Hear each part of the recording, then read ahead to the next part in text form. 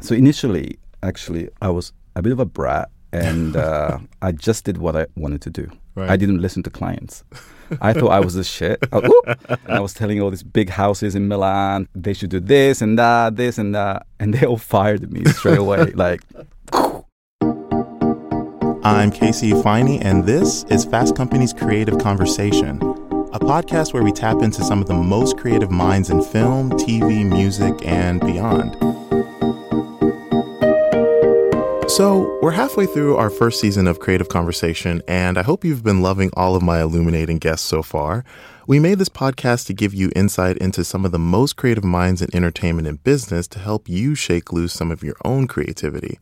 With that said, I want to mix things up just a little bit with the show. I want to focus specifically on the mental roadblocks that these creative minds have encountered on a project or moments where they felt stuck in their careers. By diving into a problem, finding out how they overcame it, and the lessons they learned from it, you'll hopefully have a clearer blueprint to manage your own creativity. We've all heard creative people say that the key to their success is following their gut, right? Well, that's all well and good until your gut gets you fired. Nicola Formichetti has long established himself as one of the top names in the fashion industry. His resume is stacked with creative and artistic director titles at places like Mugler, Diesel, and Uniqlo. He's a frequent collaborator with Lady Gaga, styling some of her most iconic outfits, and he has his own wildly popular clothing line, Nico Panda. But early on in his career, Nicola got fired. A lot. In our conversation, he explains how he's learned to listen to his gut, as well as the guts of other people in the room, the secret to his legendary collaborations with Lady Gaga, and how he managed the sharp learning curve of being a creative and a businessman. So, Nicola, thank you so much for joining me. thank you. I have to say that your resume is absolutely insane. How have your sensibilities as a creative evolved over the years? Well, today I look my past, and I think the most important thing is to trust your gut feeling. You know, I've done so many different things and made so many mistakes, like a lot of mistakes. Because I think mistake is great, because then you learn from within and make it better again. So now today I'm not scared to make mistakes and learn from it and then move on. I do fashion designing and creative direction, and I'm a stylist, and all these different things. And I can't explain why I do all these things, because my gut tells me to do it. Right. I mean, and that's what's so interesting about your story, because I know that you went to school for architecture in London, but then you always say that you kind of stepped into the school and then you wound up just partying for 3 years and you just went to... Stop saying that. For any kids listening, don't do it, but kind of do it, because it leads to an amazing career like you've had. I mean, like, you were so immersed in like London street, like the club scene and the street fashion, and that really paved the way for, the career you have now. So I guess what were some of those early mistakes, like when you were really kind of figuring out what it is that you want to do? Because I don't imagine that you necessarily saw this exact life that you have for yourself now. So no, not at all. What was early Nicola like? So I was born in Japan and brought up both in Italy and Japan. And I did high school in Italy. And because of my parents, my mom especially, she really loved fashion and music. So I start getting into all of that. I was obsessively reading ID magazine and The Face and Dazed and Confused magazine when I was in high school. And everything that was in the magazine was in London. So I said, how am I going to get to London? So I was like, okay, I have to get into a school so that my parents can pay for it. Smart. Yeah. Architecture sounded amazing. I somehow managed to get in. And I had another idea, because I was also playing the piano. So I went to music school, professionally trained. So I was like, if the architecture doesn't work, I could also do the music and study in London too. Nice. So I kind of had a not super long-term vision, but I just wanted to do what I love doing. And I think that's the first thing that my parents told me: just do what you love and just follow your heart. And but of course, I was scared to tell my parents. I just did it, and then moved to London, and it kind of like completely opened my world. Yeah, I didn't go to school. basically I'm a high school dropout, and I don't recommend people to do that. But Wow. no, for me, like, I didn't go to school, but I studied a lot. I read books, and some of them are magazines, but I researched a lot. I just loved everything that was around London culture, fashion, music, art, and pop culture, and that was my school. Right. Maybe it was only from Friday to Monday, but yeah. So through that, I started working in a shop, and this store had lots of cool fashion items, and lots of magazine people used to come there. That's where I met all the editorial people, and then they asked me to start working for Dazed and Confused magazine. And you're working it up. Was it the Peniel Yeah. Eye? Yeah. So I started working at the Peniel Eye because I had to start paying my rent because the school was over after 4 years. So I had to start making my own money, and yeah, that became sort of like a hub of creative people. Right. It was really ahead of its time because the thing is, even though obviously I didn't grow up in London, but I remember hearing about it kind of because I think it closed down a couple of years ago.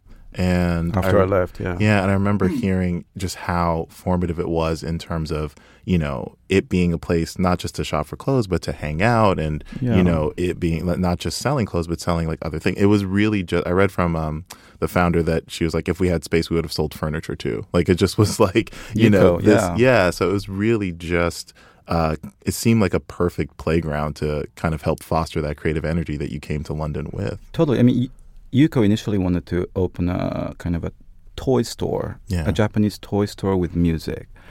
And I was like, no, we should sell fashion. Because at that time, I was hanging out with lots of young fashion designers and accessory designers. So I knew where I would get the clothes from to sell in the store. So in a way, I had because I didn't know anything about it, I just did it. Right. Now that I look back, it felt really fresh because, no one told me what to do. Right. So I just did it with my gut feeling, with friends. And yeah, so Dazed and Confused magazine came to me and said, hey, we love the store and we'd love you to have a page in a magazine, every monthly column. So that's how I started doing more on the editorial side. Right. So I used to shoot my friends in the clothes from the store with Polaroids and create a page and then give it to a magazine. And one page became 2 pages and then 3 pages and 6 pages. And after a year, I started doing photo shoots. And then after a couple of years, I became the fashion editor of the magazine, fashion director, and then the creative director of the whole magazine after 5-6 years. And then that just led to so many other opportunities. I mean, it's just like when you think back on your career, I feel like with creativity in any field comes the inevitable mental block, where ideas may not be coming fast enough or there's a problem you can't solve. So kind of thinking back, can you pinpoint a moment or maybe several moments where you felt just stuck in a creative sense? So initially when I started, I didn't have that because I had no idea. I just did what I loved doing. Right. But once you start knowing the business side and the industry, how everything worked and all these tricks, then suddenly you start creating fear. And yeah, it was always up and down. It was always a fight between the what the client wanted, what I wanted to do. And, when I only did what the client wanted to do, then it will become boring. Right. And so how to inject my thing with what they wanted, merge into that. So initially, actually, I was a bit of a brat, and I just did what I wanted to do. Right. I didn't listen to clients. I thought I was the shit. I was so cool. I was like early 20s. Right. I was like so cool, and I was telling all these big houses in Milan, like they should do this and that, and they all fired me straight away. Everyone's like, who is this guy? Yeah, it was really shocking, actually, because initially I was hired from a major denim brand and a sports brand and high fashion. And the first year, I got fired from everybody. Oh, man. Yeah. I was like, fuck. And so that was a big learning thing. Right. Yeah. So even in that, I mean, I think a lot of people would kind of agree that that's a great energy to kind of come into something with, feeling like there are no rules. Like, you hired me to do a job, so let me do my job. And so I guess like at what point did you kind of start having that compromise, thinking like, okay, well, maybe I can still have my creative vision, but also listen to what the client wants? Like, how was that journey for you? Kind of coming initially, to that? I didn't know what a stylist or consultant's job was. So, in a way, I was becoming the designer. Right. So I would go into a company, I would just take over the whole thing, and they didn't because they didn't ask me to do that. Right. So they asked me to be, a consultant or stylist. So, yeah, so I had to learn that, and so how you basically take on their DNA mm-hmm. and modernize it. Right. So that's a job of a stylist and consultant. But my true passion was in creating a whole brand. Right. And I always dreamed of doing creating a world around a personality or a brand or a company. So, I mean, today, I get to do that with my own brand. Mm-hmm. And with musicians and, so, yeah, but, oh my God, it was such a up and down years. Oh my God. I mean, even today, like for me, I think Nico Panda, my own brand, is a really good example of mistakes and stuff. Like, because it started as my passion brand. Yeah. I started making clothes for myself and for my friends. So it's very casual and easy to wear, quite streety, and with a slight hint of creativity, of course. But as the business grew, it became a proper thing. Right. And, I had to learn all these more of business side. That was really hard because I was in it. Right. With my own money and investors, and, it wasn't like I was spending other people's money anymore, telling them what to do. Throughout the years, I learned that I have to be surrounded by amazing people. Right. Yeah, the team is the most important thing. With Nico Panda, it was a really interesting situation in that you'd been working for all these other brands, and you managed to learn how to work within somebody else's vision, like bring your own vision, but then obviously the brand itself has its own vision.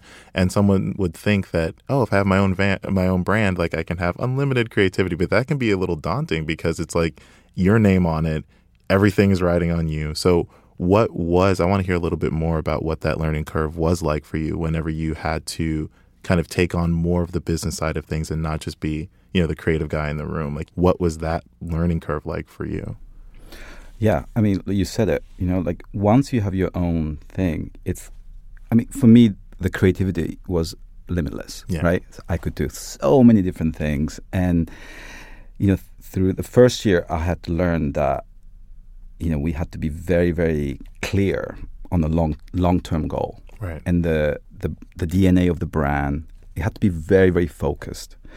Slow down and balance the creativity and the business side together, and start saying no to things, to a collaboration or even my ideas. Mm-hmm. Oh, yeah, because normally I'm always coming up with 1,000 different ideas, right. But from an outsider, the brand became very confusing. Right. So a year in, I had to basically say, let's slow down, let's be focused. Yeah. That I find that's a really interesting way to phrase it, like saying no to yourself, because I think it's, you're in that position where when you have your own company, you have to have those types of conversations with yourself. And I don't think it may not be easy for some people to be that self-aware, whether it's an ego thing, whether it's just, whatever it might be, it's hard for some people to kind of check themselves a little bit. So, I mean, I'm curious to know, is there an example of when you had to say, I need to rein this in a little bit? Yeah, it's with a team. With me, it used to be a one-man show, right? So I would do everything, coming up with things, designing things. And then we start hiring people because we were scaling the business bigger. At one point, it became a little bit too crazy because I would hire people for no reason, because they looked cool or they're a cool guy, or right. there was no plan. Right.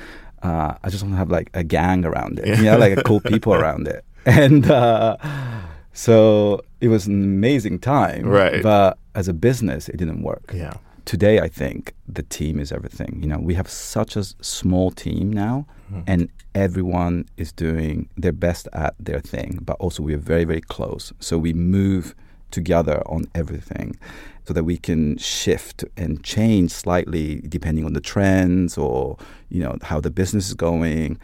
It's great. For me, it's so special to have that kind of team today. Right. When you mentioned early in your career where you didn't really know exactly what the definition of a stylist was, and you just kind of went through and kind of bulldozed your way into these other labels and brands with your own ideas. I guess first, like, when did you first realize that this could be an issue, and then what did you learn from it? Like, with the hindsight of now, like when you think back to those times, what would you say is like the biggest learning lesson that you learned from getting fired? Well, I'm not going to get fired from my own company. Wow. You never know. Stranger things have happened, Yeah. My most important thing is to be true to myself, right, and be authentic. And listen to people as well. But in the end, your gut has to say, go for it, Then that shows into your brand, the people around you, even customers, And it's not like, oh, let's create a brand that, Gen Z likes and, create something cool. Like, it's not that, we're really doing what we love doing and what I love doing, what my friends are loving. And, and then we have such a special connection with all the people that follow us and our customers. And so we're almost like co-creating, Right. And it's very, very real. And so that's the beauty of having like my own thing. Some people will say, no, it's shit, don't do that, or do this. Right. And it's kind of like a learning process and almost like creating it together. So, right. And that I think is really interesting because, when you think about your career, collaboration is just an integral part of all of it. Even as your job as a stylist, that's really what you're doing. You're working with an artist like a Lady Gaga, and she throws out an idea, you throw out an idea, and you kind of come to a look together. So what is your collaboration process like? Like, how do you meet someone in the middle, like with their vision and your vision, you come together to one cohesive vision? Over the years, I became much more of a collaborator. Initially I was very like, this is what I want. And right, then because I started doing bigger scale, and of course I couldn't do everything myself. So I had to learn how to listen to people. Yeah, it's really strange because when me and Gaga get together, it's very special. We're very in sync. I maybe because I play the piano or something. I don't know. I just have this instinct. I become more open, maybe, right, with certain type of people. So it's for me, it's very important to choose the collaborators. You're expanding your conscious or something. Like right, very picking up things, and I think that's when the magic happens. Right. I can't really explain it. Thinking back, for Gaga, for example, you've worked with her on so many things, from the Bad Romance video to her iconic Grammys moment where she came out in the egg, and even the meat dress at the VMAs. There's been so many major moments that you've had with her. So if you can just isolate one and think and kind of walk me through like what that collaboration process was like to get that end result. Oh, it's a secret. Oh. I figured you were going to say something like that because the House of Gaga is oh so secretive. But yeah, it's with her. It's entertainment, right? It's a performance art. Yeah, it's theater. It's art. So we don't really like to reveal things. What goes on? Fair. But I can tell you that we study a lot, we research a lot, we put a lot of energy into it, and then on the day we destroy it. We put it upside down. Right. So you stopped working with, or kind of put your collaboration with Gaga on hiatus when you went to be the creative director of Mugler. Yeah. And I think I heard that you are kind of working with her residency now. in Vegas? Yeah, we started. I mean, we always kept in touch. That's what that's why I said hiatus, because I know it wasn't like, it was just you moved on to something. Yeah, I wanted to do my own thing, Of and course. doing Mugler and Diesel and Nico Panda, and she was always being supportive, and Right. she was always but I don't know. We just felt like it's time to collaborate again properly. I mean, we need her, Right. for the culture. Do it for the culture. Yes, Yeah, absolutely. you know. You were part of, some of her most talked about looks and moments, and, you had a break, and now you're kind of back together again. So what has that been like, kind of re-entering this collaboration space with kind of having the hindsight of everything and kind of re-entering it? And, what has that been like, having this intense collaboration, a break, and kind of returning to it? It's so beautiful. Like, so I did my own thing for a couple of years, and she also did. So now we can look at the whole thing, from a little bit outside, and I don't know, really start working on it. And we're still in the process of, creating and things like that. I think we had to go through that. I had to go through that for sure, because maybe at that time, it was a lot for me. Right. Now I'm, have an incredible team behind me that can create amazing things quickly, and also like today, Gaga's, more mature. We all are. Yeah. I have to be careful because I don't want to say stuff. No, it's fine. Yeah, it's entertainment, right? So we want to be kind of magical. Of course. And yeah. No, and you pull that off beautifully. And, because you kind of mentioned this a little bit at the beginning of our conversation, when you first started out in your career, I feel like you have this endless amount of freedom and creativity because, there are no rules. And as you build a name for yourself, and as you have all these amazing brands and people that you've worked with on your resume, you can kind of get a little self-conscious and think like, okay, you may not feel as agile as you once did with your creativity. So has that ever been a problem for you, thinking like, oh my God, all the time. Yeah. So, I mean, what's an example of that? I mean, there's so many obstacles today, the social media and like the comments and all those things. I mean, that's why I feel like the creativity should, I can use creativity as my weapon and make it really, really amazing. Creativity is a weapon. I like that. No, but like when I started becoming, a little bit of a public figure, it was the beginning of Twitter, and oh my God, like it was crazy. Right. Like I was like, why does it matter what I look like, or what I wear, or Right. He's ugly and this and that. It was crazy. And No one ever called you ugly. Yeah, Oh. they did. I remember. I even like messaged he or she back. Be like, who the fuck are you? It was really shocking because I never had that before. That's so wild. Also, you see the beautiful side of of social media, where you get to, when someone tells you, "Wow, you changed my life," or "I really respect you," and things. It's, of course, there's a beautiful side, but the beginning was like a shock for me. Right. So where are you now with that? I mean, like, do you feel like you're in a place where you've just kind of, you don't really care so much anymore? Because I mean, as your career progresses, I mean, your profile is only going to get bigger and bigger and bigger, because I mean, you've done so many amazing things. You're doing so many amazing things currently. So I feel like, are you at a place now where that just doesn't register? Like, I'm going to do what I'm going to do and let it be, or is it still something that you wrestle with? Of course. I mean, you want everyone to love you, right? And appreciate you, because you put so much into it. I put so much, in my team, we put so much into it. So when we see negative comments, yeah, of course, it hurts. But I'm not going to DM them and be like, You're not going to clap back. Yeah, you've learned. But at the same time, we have beautiful fans, and, that's amazing, where we can really talk to people. I mean, I always loved social media, I remember when I was in London, when I started working with Alexander McQueen, I casted on MySpace. Wow. I think I was like the first one ever to actually use MySpace for a fashion photo shoot. Right. And then when Facebook came and, I did a project with Uniqlo for Facebook, I found my assistants on Facebook. I mean, it sounds very normal today. Right. But back then, people thought I was crazy. I was the first, with Mugler, I live streamed backstage and front row, the fashion show. Right. So people could, have the front seats on the computer. And that was very new back then. I mean, today's that was nothing. Right. Right. that was 7 years ago.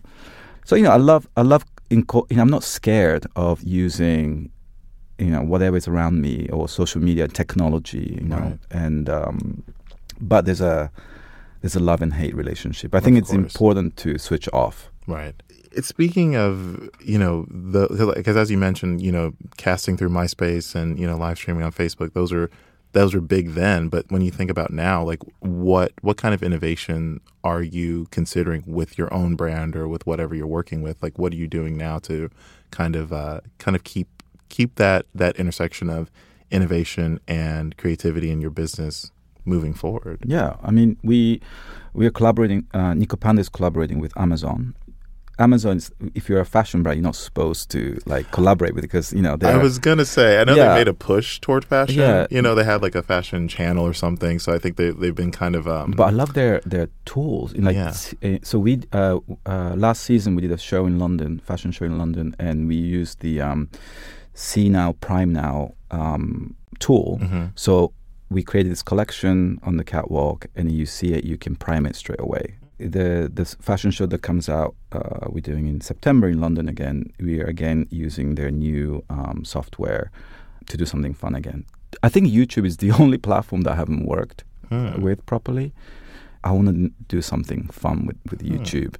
Yeah, so there's something that I want to do. And of course, Instagram, and it's great, but I just I look at everybody, myself included. We're just so obsessed. Like digital detox is, it's huge. Try to do it for 5 seconds, 10 seconds, right. A minute, 10 minutes.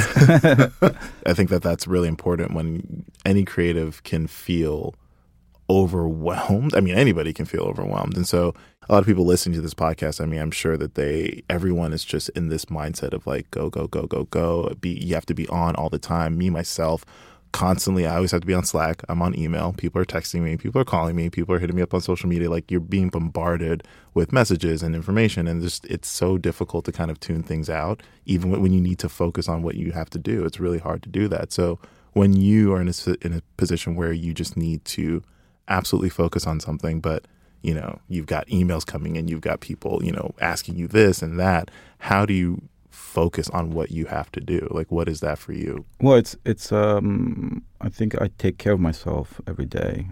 Just be you, right? Yeah. So like I take care of myself. I drink water, eat healthy, train, and then I try to have my own time with I play the piano, listen to music, and I learned how to meditate.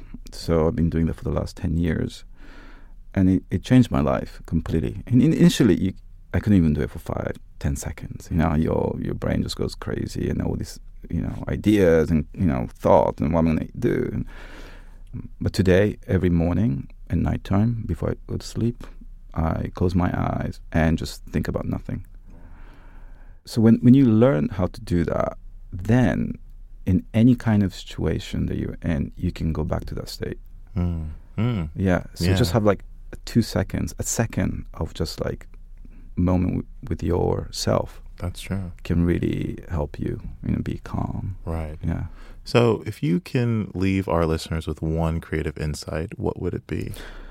Be authentic, true to yourself, and fuck what other people think. I could not have asked for a better ending to this episode than that. Thank you so much, Nicholas. This has been amazing. Thank you so much. Thank you. This has been Fast Company's Creative Conversation. I'm trying out this new format where I focus mainly on creative roadblocks, and I'd love to hear your feedback. Make sure to comment or leave a review wherever you listen to your favorite podcast, because I truly do love hearing from you, especially when you say my voice is like butter. Shout out to you, ShayaBlade24 on iTunes. Also, don't forget to buy your tickets to Fast Company's 4th Annual Innovation Festival in New York City this October 22nd through the 26th. You can save 30% on your purchase by using the offer code podcast at checkout. So go to fastcompany.com/festival, use the code podcast, save some money, and I'll see you there.